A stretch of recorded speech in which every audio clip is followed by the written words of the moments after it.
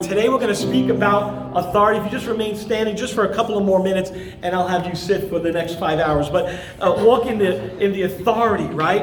And with any authority, there's power and respect and responsibility that comes with that authority. Today we're going to look at the Great Commission in Matthew chapter 28. We're going to look at the Great Commission, kind of dealing with it from an authority point of view, as well as some other scriptures. And so I've entitled this message, Kingdom Authority. Kingdom authority. Matthew 28. Jump right there, right away to verse 16. And then 16. Then the 11 disciples went to Galilee, to the mountain where Jesus had told them to go.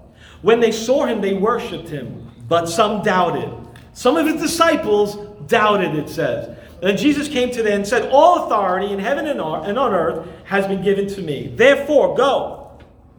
Highlight that word, bold that word. Go make disciples of all nations, baptizing them, baptismo, baptizing them, immersing them in the name of the Father and the Son and of the Holy Spirit, teaching them to obey everything I have commanded you, and surely I am with you always to the very end of the age. The Lord was given authority in heaven and on earth. And then he has delegated that authority unto us, to his children. And the question is, or the big idea is, what are you doing with that authority of God? What are you doing with that authority that God has given you? Do you embrace it? Do you understand it? Do you wield it rightly? Do you neglect it and abuse it and put it on the side? With authority comes power, respect, responsibility. Let's pray. God, help us to utilize the power and authority that you have given to us. Too many of us have given it away. Too many of us have let it be idle way too long. And we're asking you now, Lord, to release your gifts in this house and to release your authority in this place. I pray, Lord Jesus, that your saints, your children, will understand they are to walk in your authority. They are to walk in your power. And we ask you, Lord, to move powerfully in this house and continue forevermore. In Jesus' name, amen. You may be seated. Hallelujah. His power is real, church. His power is real. Hallelujah. Let's start off this message by defining authority. Defining authority. Authority defined. By definition, authority is the power or right to give orders, make decisions, and enforce obedience. Merriam-Webster, as if I know that person, says, authority is the power of influence or command, thought, opinion, or behavior. And we might say a person in authority has authority to give directions to other people, but often that authority is limited in its scope. And through experience, we know that some people just have more authority than others. That's just the way it is. Some people have more authority than others. Romans 13 is a great chapter to look at when you're talking about authority. All authority comes from God. Let's read in Romans 13. Everyone must submit himself to the governing authorities. And this is, for there is no authority except that which has been established, which God has established. The authorities that exist have been established by God. Verse 2, consequently, he who rebels against the authority is rebelling against what God has instituted, and those who do so bring judgment upon themselves. For rulers have no terror for those who do right, but for those who do wrong. Do you want to be free from fear of the one in authority? Then do what's right, and he will commend you. For he is God's servant to do good. But if you do wrong, be afraid. For he is not there the sword for nothing. He is God's servant, an agent of wrath to bring punishment on the wrongdoer. Therefore, it's necessary to submit to authorities, not only because of the possible punishment, but also for conscience. This verse 6, this is also why you pay taxes. We ought to pay taxes. I would say you don't have to pay. Pay whatever you have to pay. Not a dime more, but that's another story. But this is also why you pay taxes, for the authorities are God's servant, who give their full time to governing. Give everyone what you owe them. If you owe taxes, again, pay taxes. Revenue, then revenue. Respect, then respect. If honor, then honor. I would say now some of these scriptures are hard to understand and embrace at times. I will tell you that. I think there's room for interpretations and variations of this, but I do not believe that we ought to follow all authority blindly. I don't even believe the Bible teaches us to just blindly follow authority. While all authority flows from God, not all authority is equal. And there are decisions that have to be made when we're following any person who's in authority. And for one, when authority is pressing you to do something that you ought not to do, when it's pressing you to do something that's counter to God's word, we need to always follow God's authority, God's word, and God's authority always over man's word and man's authority. Amen. Secondly, God has ultimate authority. Amen. You need to understand that He has ultimate authority where man and women and people have limited authority. God is perfect in every way. Man is not perfect in many ways, right? And we'll make mistakes. So we need to decide how far we're going to follow someone, how far we're going to allow someone into our life, how far we allow that authority to control our lives. And with COVID, many people allowed it to go way too far. We saw government take their power and authority in many ways to new heights. It was almost as if we were kind of part of some larger science experiment. And looking back, we know there was a lot of manipulation and wrong information and fear-based practices that some in the government were trying to put forth to hold people under their thumb and under their control. Lies were often told, and certain authorities and other institutions seemed to be pressing way beyond their legal limits. Most people fell in line and trying to be good citizens in light of some, what I call, some evil practices. But remember, for He is God's servant to do you good. But they will not always be in your best interest or have your best interest in mind, and yet we are to submit to authority. That's what the Word of God says. By the way, let me just say this too for those who might be taking notes, and you might want to take notes for this, but obedience and submitting to one's authority, I don't believe is the same thing. Obedience is more about action. Obedience is more about following a command. Submission is more about attitude. Submission, attitude, respect, yielding to the one in power and authority. It's about an attitude. And so you can actually disobey an order and be in submission by respecting that position of that leader. In other words, honor the position, not the behavior. Honor the position, not the behavior. Be careful of treating leaders disrespectfully and without honor what God has implemented. Be careful of that. All authority comes from God, but not all authority is godly. Amen. At times, it reminded me, as over the last few years, of what happened in Germany. People were told to get on the train. They had no idea that they were having a one-way ticket to a concentration camp. Many were given out their yellow stars and told them to wear them at all the times. And the ones who did not comply, the ones that maybe were sympathetic to the Jews, kind of disappeared or lost their job or had to flee from their country. All authority from man is limited authority. We need to understand that when we're following authority.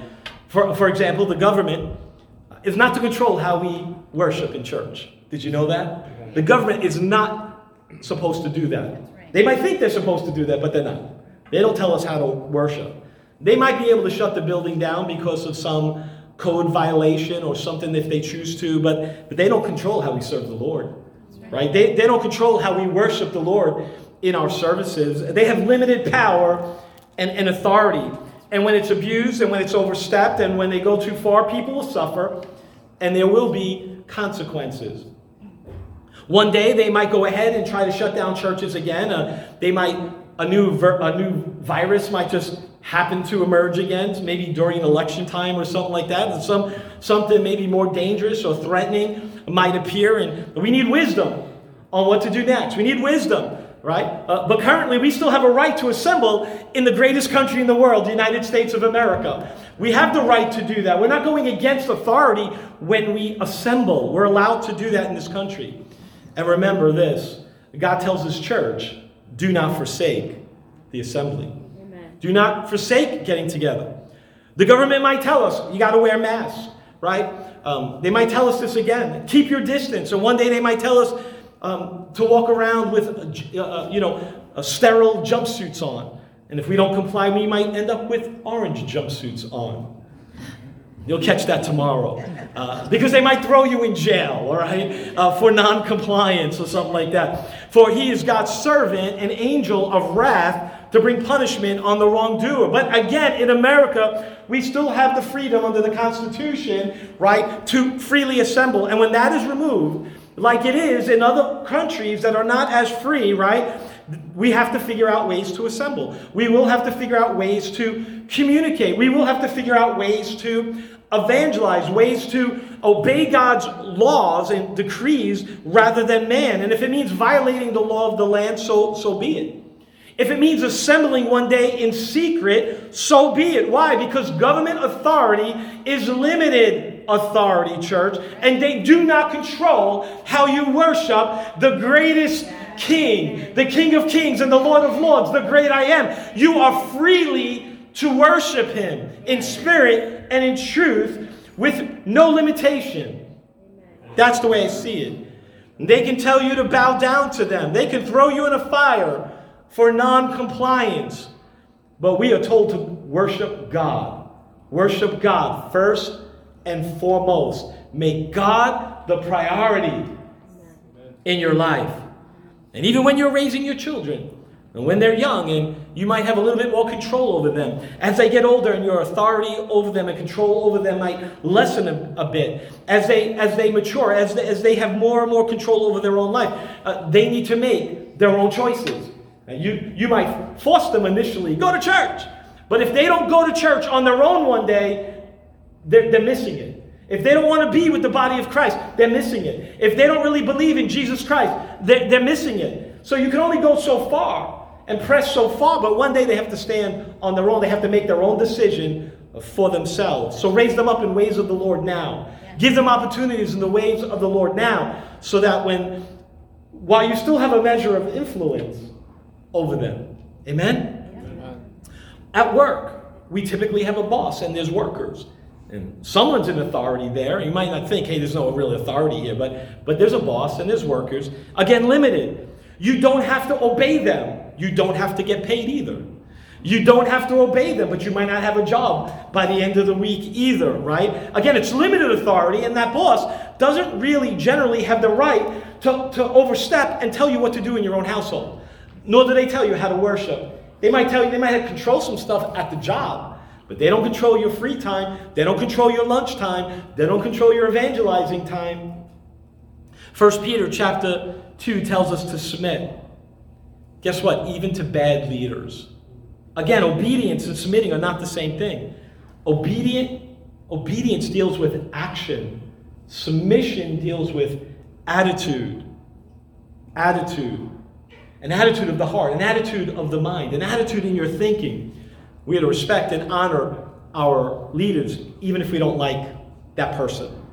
Now, the Bible defines authority, at least gives us some examples of that. If you want to write this down, Matthew 8, we're going to take a look at that real fast, beginning at verse 5. Matthew 8, verse 5. When Jesus had entered Capernaum, a centurion came to him asking, Lord, he said, my servant lies at home paralyzed and is in terrible suffering.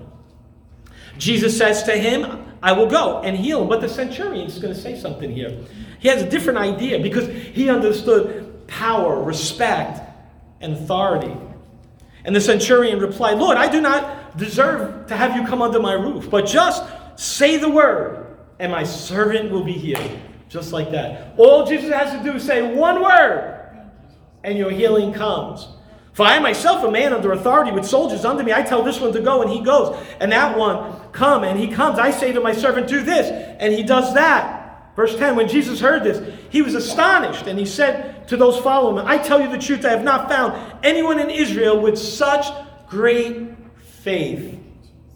In verse 13, Jesus heals the servant that very hour. And the centurion says to the centurion, I should say, go, it will be done just as you believed it would. Excuse me. That centurion understood power, authority, and influence. He would say to someone, go, and they go. Come, and they come. Do this, and they did that, it would be done. And if not, there was going to be consequences for not obeying and for being disobedient. And he knew that Jesus had the right, and Jesus had the power, and Jesus had the authority to heal and to touch that servant. And because of the faith and his belief, he was healed. That servant was touched and healed. Now, for those who reject Jesus Christ, who reject his power, who reject his authority, there will be consequences. There will be punishment. There will eventually will be thrown into a darkness for rejecting the light. Man chooses to live in darkness and rejects the light. And the Bible says there will be weeping and gnashing of teeth. One day we will be held accountable for rejecting Jesus. And throughout history, people have challenged authority. And we read about this in the Garden of Eden, Genesis chapter 1. God gave humans a dominion and an authority over the things on earth.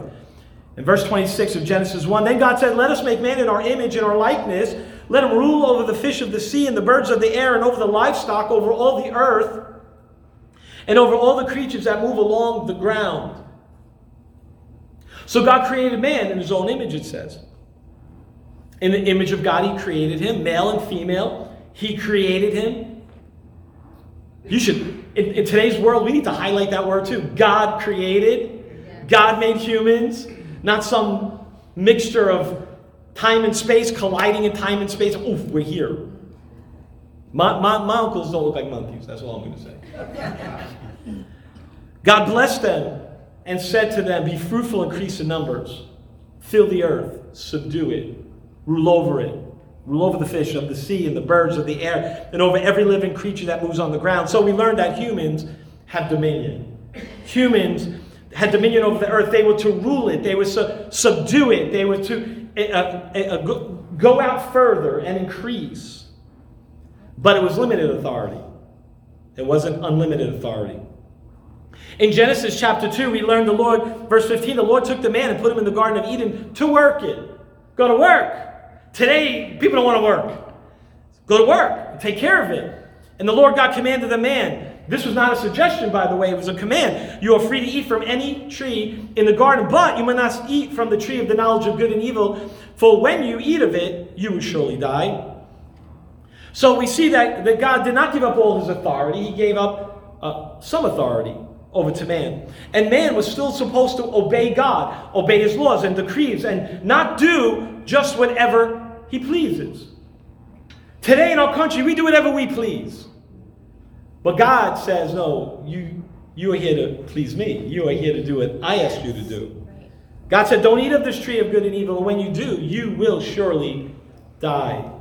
Now, when time we get to Genesis 3, we're seeing God's authority is now being challenged.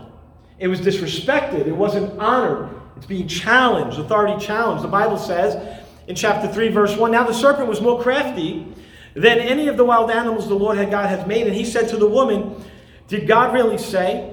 He probably went, did God really say? You must not eat from any tree in the garden. And God's authority is being challenged. The woman said to the serpent, we may eat from the tree in the garden, but God did say, you must not eat from the tree in the middle of the garden, and you must not touch it, or else you would die. God never said that. God never said don't touch it. He said don't eat of it. So when we don't know God's word and we just start making things up, right? And we don't really understand what God's word is saying, when we fail to understand and embrace what he's saying, we're heading down a very slippery, dangerous path of destruction. We must follow God's word and obey God's word. We must study God's word. We must know God's word. Open the book and read it. Hallelujah. Now the serpent said in verse 4, you will not surely die. The serpent said to the woman, for God knows that when you eat of it, your eyes will be open, and you will be like God, knowing good and evil. When the woman saw that the fruit of the tree was good for food and pleasing to the eye and also desirable for gaining wisdom, she took some. She ate. She also gave some to her husband. Open up, darling, who was with her, and he ate. And the eyes of both of them were open, and they realized they were naked. in Genesis chapter 3 explains the fall of mankind. It's a prophetic word also in chapter 3, verse 15, but we're not looking at that right now. But it explains the fall of mankind. It shows us that when we start challenging God's authority and his words, we start falling into sin. When we think we know best and we want to do our own thing, we start falling into sin. When we don't follow God's will and his ways, we are rejecting him, we are dishonoring him, we are doing our own thing, we sin. And when we do that, we fall, and then we start giving up our authority. That's how it works. Adam and Eve realized all of a sudden that they're naked. Ooh, naked. That was me. Ooh, naked. Yeah, we got it, my wife said. Enough with the sound effects, Pastor. These eyes are open. Their eyes are now open. And guess what? They started looking at each other differently. Sin does that. Adam never looked at his wife the same way again after she sinned. She was a sinner. She was deceived, full of sin. But guess what? So is he. So is he. Instead of leading, he followed. Instead of standing up for righteousness, he gave in to the fruit. Their relationship was tarnished by sin. Our relationship with God, tarnished by sin. Our relationship with our spouse and others, tarnished by sin. And when this happens, we start to fall. There will always be negative consequences when we fall into sin. And one thing that happened, fear takes over. Fear takes over. They were no longer waiting and standing in the cool of the day, waiting for God, walking in God's authority. Fear takes over, right? They were naked, they hid, they were fearful, they were ashamed, right? They were no longer in the open. They isolated themselves from God. How many of us isolate ourselves from the church and from God and from other believers because of our sin? We're shameful of it. We're fearful of it. So we leave the very place that should be coming for help. Our family, the church, the Christ. They were naked and they hid. And then they start immediately blaming each other. There are going to be consequences for violating God's commands. Pain and suffering followed. Death and decay, broken relationships, wounded hearts follow. They're cast out of the beautiful garden.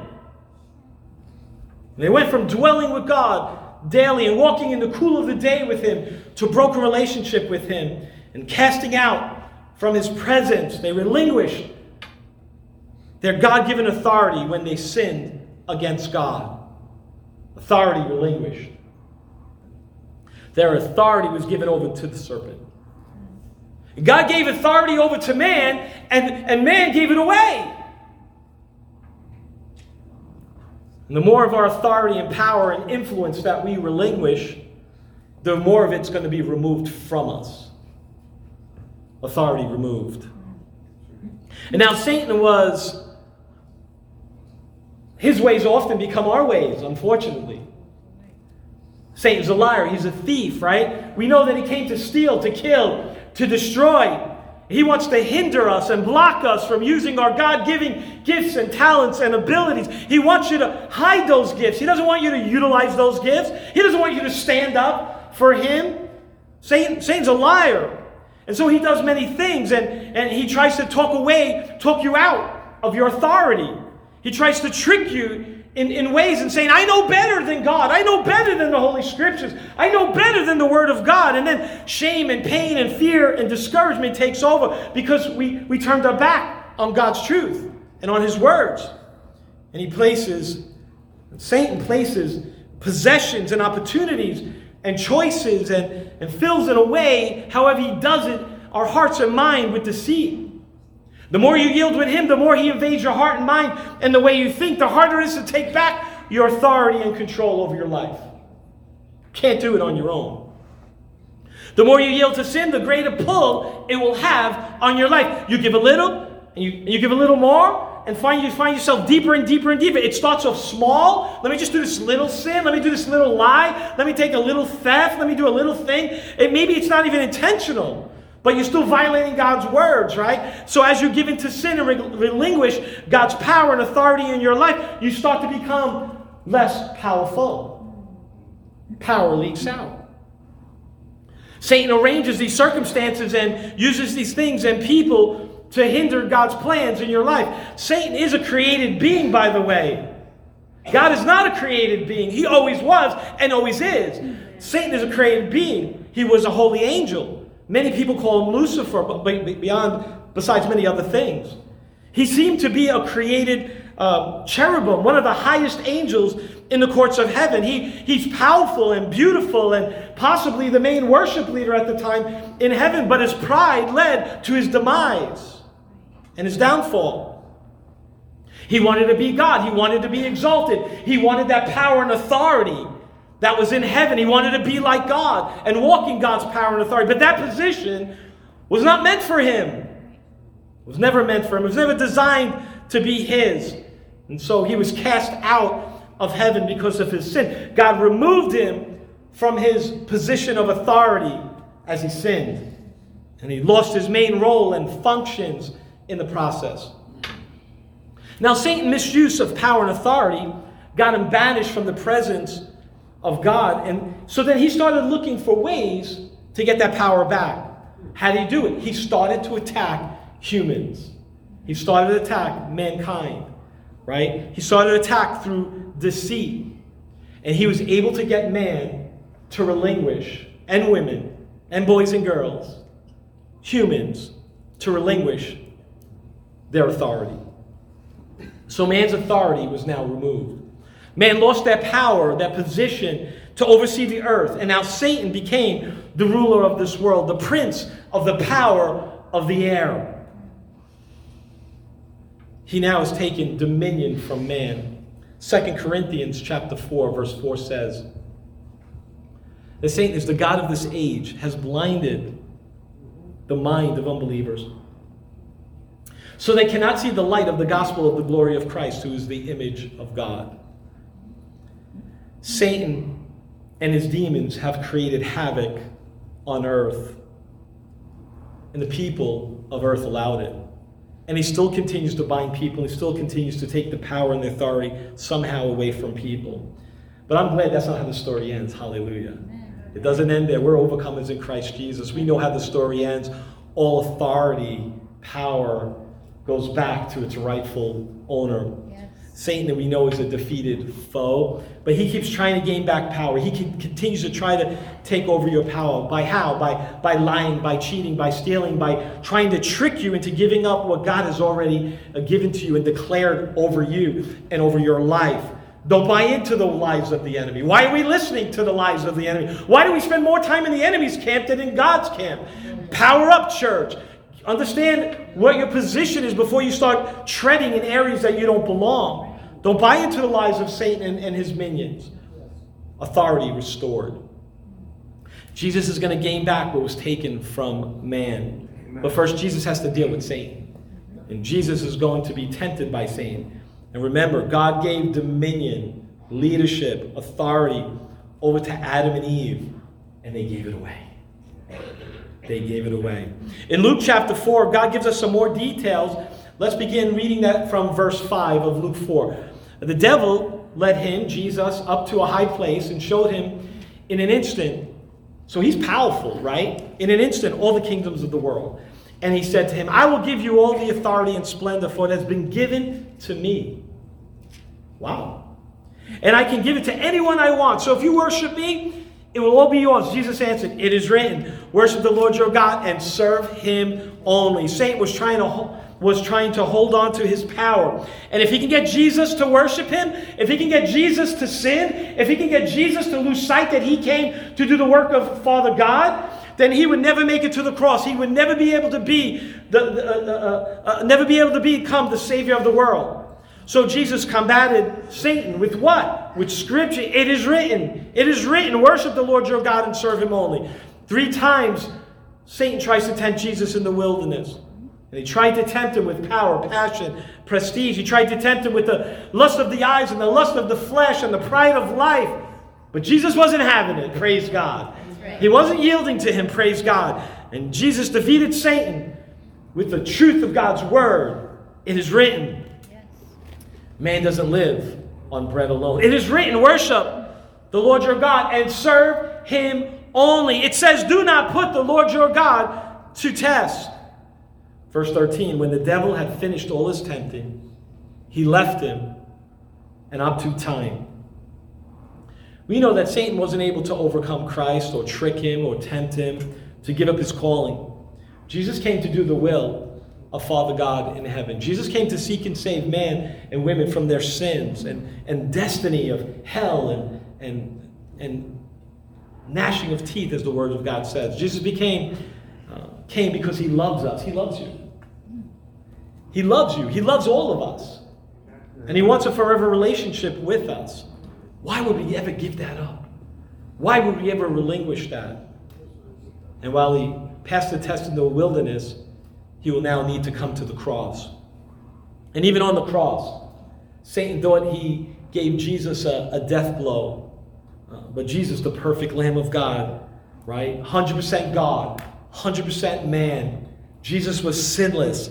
Satan, therefore, had no power or authority over Jesus. And Jesus overcame death.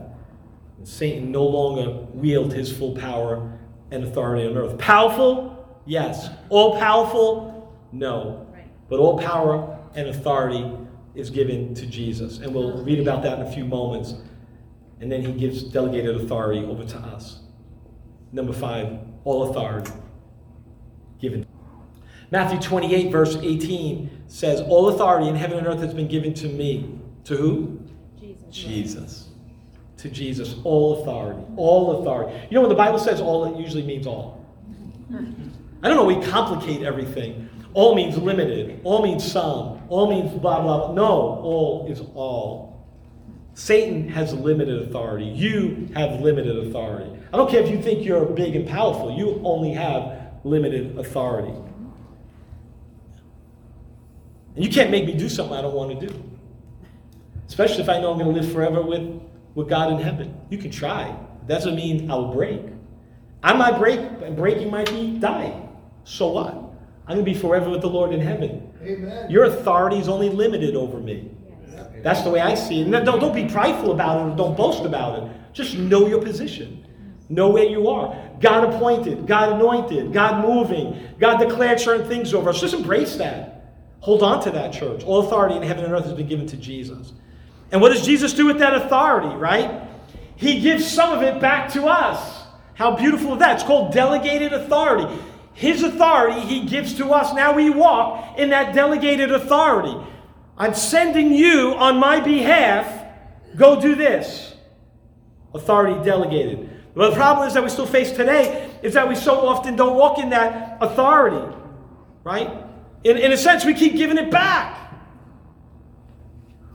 We allow fear and deceit and discouragement and so many other things to hinder the power of God and his authority in our life. So many things get in between us and God. We allow it. By the way we live, by the way we act, by the way we understand things. Let me show you how this works. And John Bevere, in his book, Intimidation, gives this example. Imagine owning a beautiful house filled with expensive furniture, and half the roof of your beautiful home is wide open to the elements. And so the storm comes, and the rain comes, and it floods the entire house, and almost everything inside the house is just totally ruined. So you start to replace it, you start to fix it, you start to repair the inside of your house. And almost immediately as you're doing that, and almost done with that project, another storm comes. And more damage starts happening. So you set out to fix and repair and replace it again, the damage, right? All over again. All the expensive tables and furnitures and paintings. And it costs you time and money and energy and effort and focus. Only for another storm to come its way. With every storm, your resources, your strength, your ability to fix and repair and replace and restore will start to diminish. And eventually your funds and your strength is going to be depleted. You become discouraged. You become worn out. You start to fear the next storm. You start to struggle about the next storm, about the next heartache, about the next problem. And you stop fixing and you stop replacing things and you start to yield to the fact that this is your lot in life. And then you start to learn how to cope and deal with the mess, with the battle, with the hard times, and then you settle in and you give in to this life of woe and worry and fear of that next storm or the problem that will come your way, and you see no way out. Blinded by woe and worry. Tired of all the hard work, and it seems that you're spinning your wheels over and over again and really getting no traction. Now that might sound absurd, and it is, but that's how many of us choose to live. Paycheck to paycheck, from woe to woe, from storm to storm, from problem to problem. Never able to get ahead, never able to overcome the storms in our life, never able to get a solid footing, right? Or a head start in life. And of course, you might just simply say, fix the roof. Right? Common sense. That would make sense. But again, however, that scenario plays out over and over again, and it's happening inside the churches across America. It is happening in the believer's life as well. Why is that? Because we are not walking and working and operating in the power of the Holy Spirit. Amen. It's so simple. Because we're not staying in the presence of the Lord. We're not staying in close proximity of Him. Because we're often focusing on the wrong things. We learn to cope with the problem instead of dealing and fixing the problem. So we struggle in life's battles. We struggle in fear and intimidation. We struggle with many of the enemy's flare-ups and accusations and things they throw away. And we miss so often the roots of the problem. Fix the problem, and a lot of the fears and worries and woes start to disappear. Pause and analyze. Reflect. Why does this keep happening to me? It's always someone else. Why is it happening to me? Don't just learn to cope with the problem, especially when there's a solution to the problem, right? Or the situation at hand. Many times we just need to pause and pray and regroup. Yes. Amen. Prayerfully go to God and say, God, what are my next steps? What do you have for me? What are my next steps? Too many people are motivated by fear. Too many people intimidated by life. Too many people have neglected their God-given gifts and abilities. They have gone dormant, or they're just not functioning properly because you neglected it. You neglected it. God gave it to you, you neglected it. But God has other plans and purposes for us. I don't care where you've been. It's where you're going that matters. And His plans are good. That's what the Word of God says. His plans are good.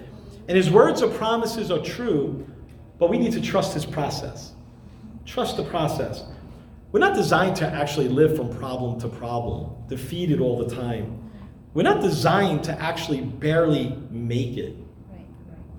God's words and promises are true. He's a loving God. And we are His children. He loves you. Amen. He loves you. And He will take care of us. But there are things that we must do. There are things that we must do. And as children, we have the rights. We have the rights to that. We have power and authority. And we are heirs to heaven. And we're told, resist the devil, and he will flee.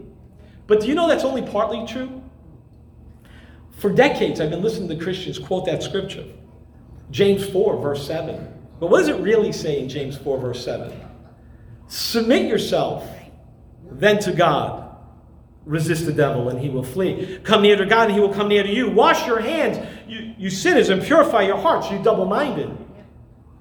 We keep repeating the same sins and mistakes that Adam and Eve made in the garden.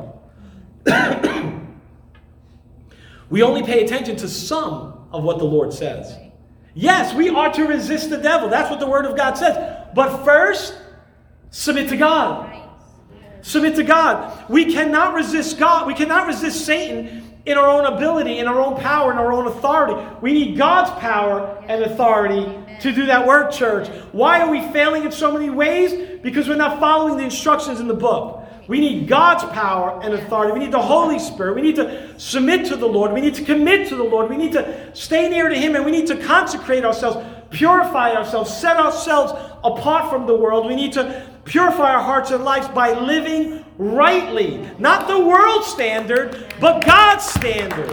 That's what we're following. Verse 10 of James 4 says, humble yourself in the sight of the Lord, and He will elevate you. He will lift you up. Our authority, our delegated, limited authority, comes from the Lord. It comes from the Lord. Joe, it comes from the Lord. It comes from the Lord. And as we dwell in the presence of God, as we get closer to God, the greater power and authority he will release in your life. And we are faithful with a little, God's word says, he will bless us with more. As we surrender more of ourselves to him, he will release more authority and power and influence in you. But sin needs to be purged. You can't keep sinning the way you're sinning. When you fail, get up, repent, and go again. But we need to stop it. We need to do our best and stop saying it's just okay, it doesn't matter. Over and again, people are just like, the saint made me do it. No, you knucklehead, you did it yourself.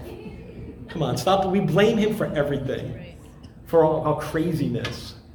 Yeah, he has 1 foot in the problem, but we give him way too much power and authority.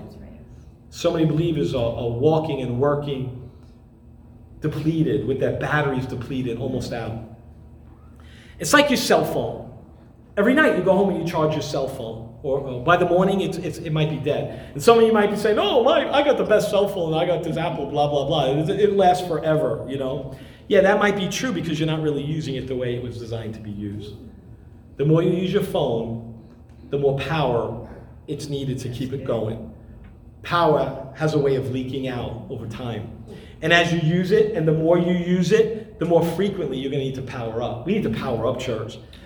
All authority and power comes from the Lord. We need to power up, church. We need the Holy Spirit to be resident in us all the time and be aware that his power and his authority is operating in us, church. Power up, church. Power up. We need to power up daily with God. We need to stay in close proximity with him. We need to remain in his presence and purify our hearts and minds. And this happens when we follow God's plans. This happens when we follow the Holy Scriptures. This happens when we, Pastor, you're just being very legalistic. No, I'm not. I'm teaching about life. Amen. I'm teaching you how to live a healthy, wholesome life. I put my hand in the fire and I got burned. Stop doing that. I do that. I mean, my kids saw me put my hand in the fire like this. How slow can you go, Daddy-o? I go too slow, I will get burned. We can be too smart for our own good. But when you feel that hand seize and sizzle, and you smell the flesh burning, you'll remember next time that was stupid to do. Right? We need to follow God's ways and his plans. We need to plug in and power up and plug into his word and go deeper in worship. Go deeper in praise. I don't pray. I don't sing. Yeah, we heard you sing. We understand. But worship the Lord and singing is not the same thing. That's right. Amen. So my prayer is, Holy Spirit, convict us. Yes. Holy Spirit, empower us. Holy Spirit, lead us. Holy Spirit, guide us. Direct our steps. And take all our crooked nonsense and make it straight. Amen. However, if we don't listen to him, we will be depleted and we will relinquish power. We begin to grow cold and dull and fall into sin, just as they did in the garden. Often God is going to expose sin by sending someone into your life and say, stop it, cut it out, right? And if we don't repent, that sin issue, somehow he'll expose it even more. So you might be embarrassed because that person called you out. But imagine when God calls you out publicly, how many quote, quote, great men and women of God have fallen because they didn't yield and repent for their sins. And now it's a public failure instead of something they could have, I'm not saying hide. That's not what I'm really saying. I'm just saying something that could have been taken care of earlier was allowed to fester, and now it's a big public disaster. And so many other people fell because of that, because they're focusing on that leader instead of focusing on God. He doesn't want to embarrass us, but he wants to warn us. And if we don't submit and yield to him, there will be consequences. We will be judged one day by God. 1 Corinthians 11:31, but if we judge ourselves, we will not come under judgment. When we are judged by the Lord, we are being disciplined so that we will not be condemned with the world. God will tolerate sin for a season to give us time to repent and in order to spare us from his chastening. I didn't quote that I didn't write down the quote, but that's a quote from someone else who's smarter than me. Judge yourself or be judged. Don't wait to hear the Master say this. Depart from me, you who practice lawlessness. God has given us authority, limited authority, delegated authority, kingdom authority. We represent Christ now. If you receive Jesus, you represent Christ. If you call yourself a disciple, you represent a disciple of Christ. Finish the phrase, Anthony, disciple of Christ. Because we could be a disciple of so many other things, but not a disciple of Christ. If you are a disciple of Christ, you represent Jesus now. Amen. And I will tell you this, if you're not going to represent him properly, keep your mouth shut. You'll help us all out. Because so many people are getting up there in the name of Jesus and they don't even know who he is. Something they might have heard, one Christmas story, but they don't know who he is. We represent Jesus now, and we are to walk and work and minister in his authority. Don't fear the devil. Don't fear the demonic. Don't fear evil. Don't fear the future. Don't fear evangelizing or telling someone other about the love of Jesus. You receive Jesus? Tell a dozen people, I received Jesus today. My life is going to be different. My life is different. Walk now in the power and the authority that God has given you. Now, Jesus' authority is being challenged all the time. And we know this in Matthew 28, the chief priests. Matthew 21, I should say, the chief priests and elders wanted to know where Jesus' authority came from. And you can read about it, but he didn't tell them because he wasn't ready to release all that. But we know his authority came from heaven. It came from God. And he came to do the will of his Father. And now he has given us authority. He has given you authority, right? And he gives us a certain measure of authority to be used for his glory and to tell his story, to empower us to overcome sin. And we have authority to make disciples who makes disciples. We have that authority, and we ought to be doing that. Make disciples who make disciples. Teach people, immerse them in baptismal, immerse them in God the Father, God the Son, and the Holy Spirit, and have them do the same. But with authority comes power, respect, and responsibility. We ought to remain faithful to the Lord. We ought to obey his will, his ways, and honor him. And authority neglected or abused is going to face punishment and consequences in the future. Matthew 25 gives us this parable of the talents, and we know that the master goes on a journey for a long time. That Matthew 25, and he trusted his servants with his property, and they were stewards, and they were to take care of it, and they were supposed to have dominion over this stuff. And the master gave different amounts to each of his servants, and gave 5 talents of money to one servant, and 2 talents to a second servant, and then 1 talent to another, each according to their ability. You all have a certain level of ability, each one according to your ability, and therefore each was to steward well what was given them. And after a long waiting period, right, the master come home and wants an account of what was done. And the first servant was given 5 talents, and he responds, Master, he said, you entrusted me with 5 talents. See, I have gained 5 more. His master replied, well done, thou good and faithful servant. You have been faithful to a few things. I will put you in charge of many things. Come and share the master's happiness. When you do God's work, you share in the master's happiness. And this man with 2 talents came, and master, he said, you entrusted me with 2 talents. I have gained 2 more. His master said, well done, thou good and faithful servant. You've been faithful with a few things. I will put you in charge of many things. Come share in your master's happiness. Then, verse 24, the man who had received the 1 talent, master, he said, I knew you were a hard man, harvesting where you did not sow and gathering where you did not scatter seed. I was afraid, and I went out and I hid your talents in the ground. See, here's what happens, what belongs to you. His master said, you wicked servant, you wicked, lazy servant. You knew that I harvest where I have not sown and gathered where I have not scattered. Well then, you should have put my money on deposit with the banker so that when I return, I would have received it back with interest. Verse 28, take that talent from him and give it to the one who had 10 talents. For everyone who has been given more will be given more, and he will have an abundance. Whoever does not have, even what he has will be taken from him. Throw this worthless servant outside into darkness where there'll be weeping and gnashing of teeth. I want you to listen up carefully. I want you to listen up carefully. We're not called, church, to maintain our gifts.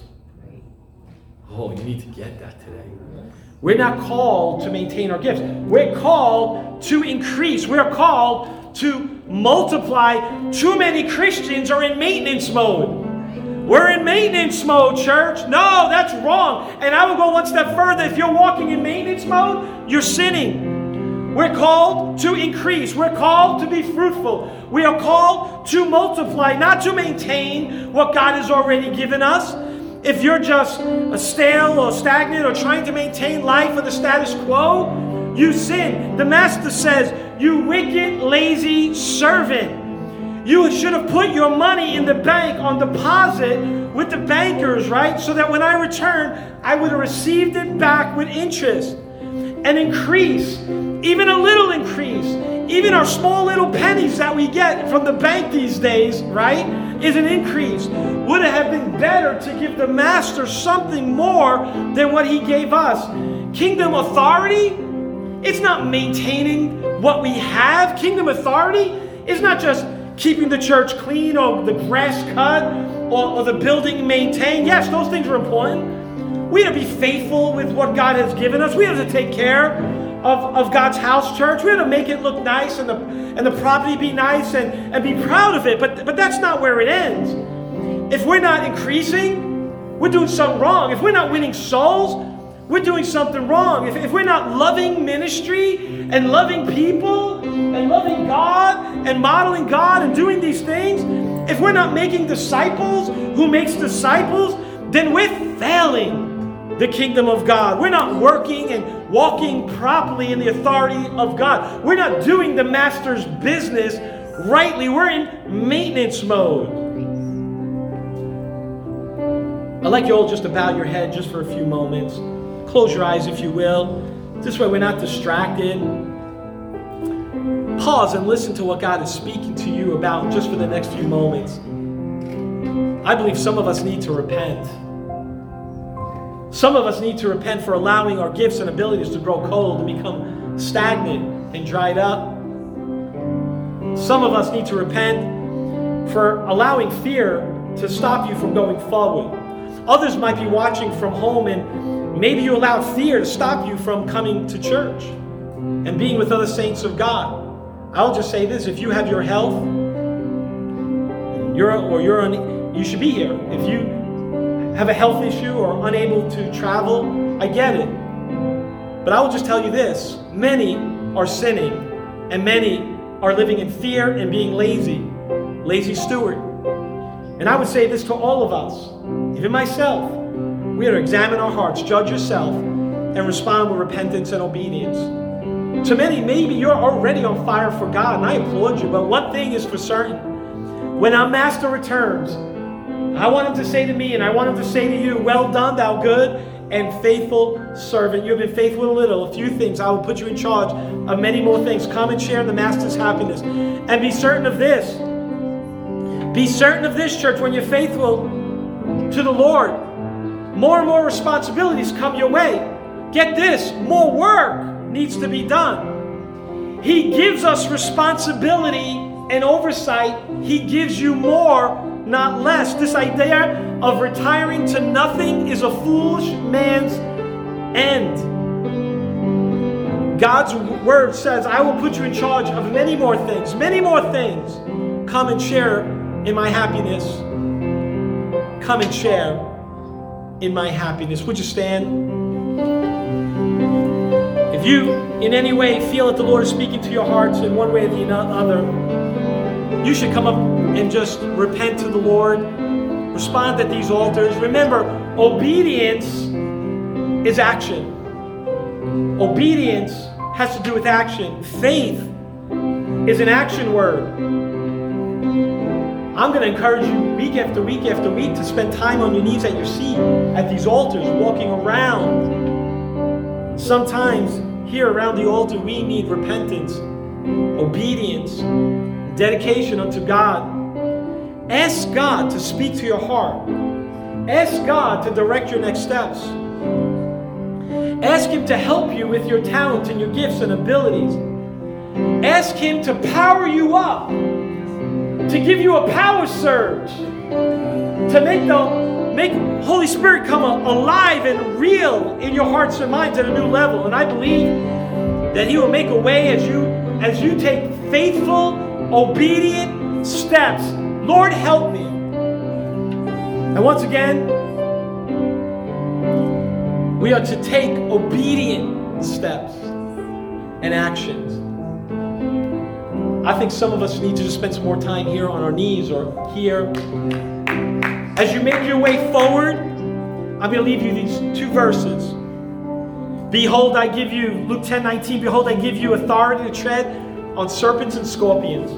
Over all the power of the enemy, nothing shall hurt you. If you're in Christ Jesus, even if you die on earth, nothing will stop you from being in heaven forever and ever when you give your life over to Christ. Luke 9:1, and He called the 12 together and gave them power and authority over all demons to cure disease. Church, let's power up. Let's start walking in the power and authority of God, believing that His words are true.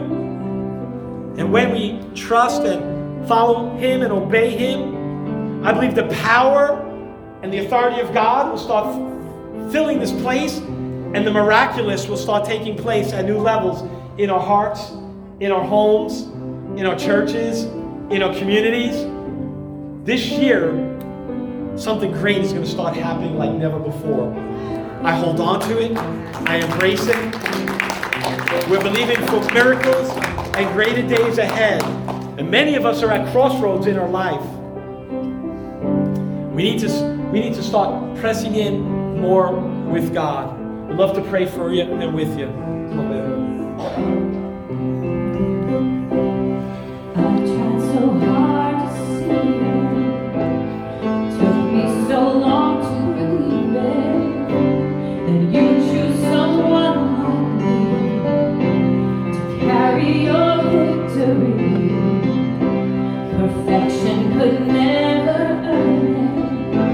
You give what we don't deserve it. You take the broken things and raise them to glory. And you are my champion. Giants fall when you stand undefeated. Every battle you won. I am who you say I am. You crown me with confidence. I am seated in the heavenly place, undefeated, with the one who has conquered it all. Now I can finally see it. You're teaching me how to receive it. So let all the striving cease. This is my victory. You are my champion. Giants fall when you stand undefeated. Every battle you won. I am who you say I am. You crown me with confidence. I am seated in the heavenly place, undefeated, with the one who has conquered it all.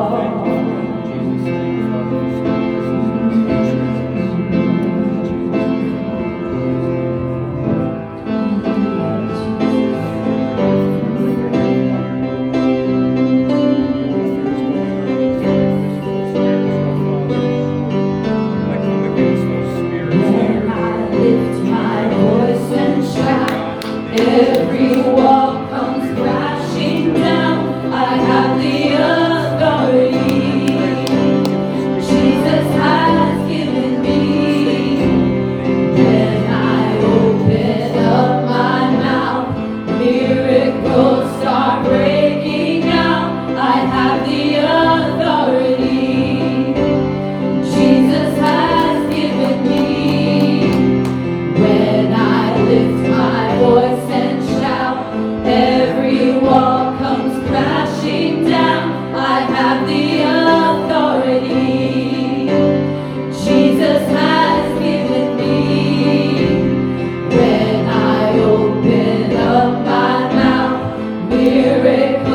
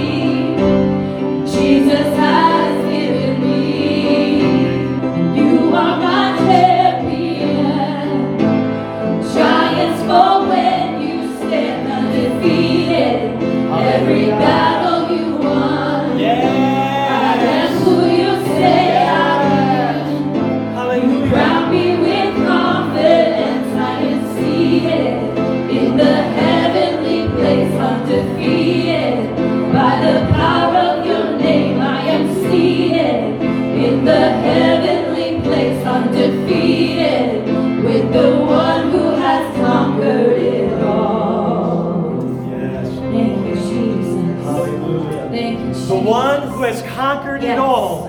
Our risen Savior, Jesus Christ. Hallelujah.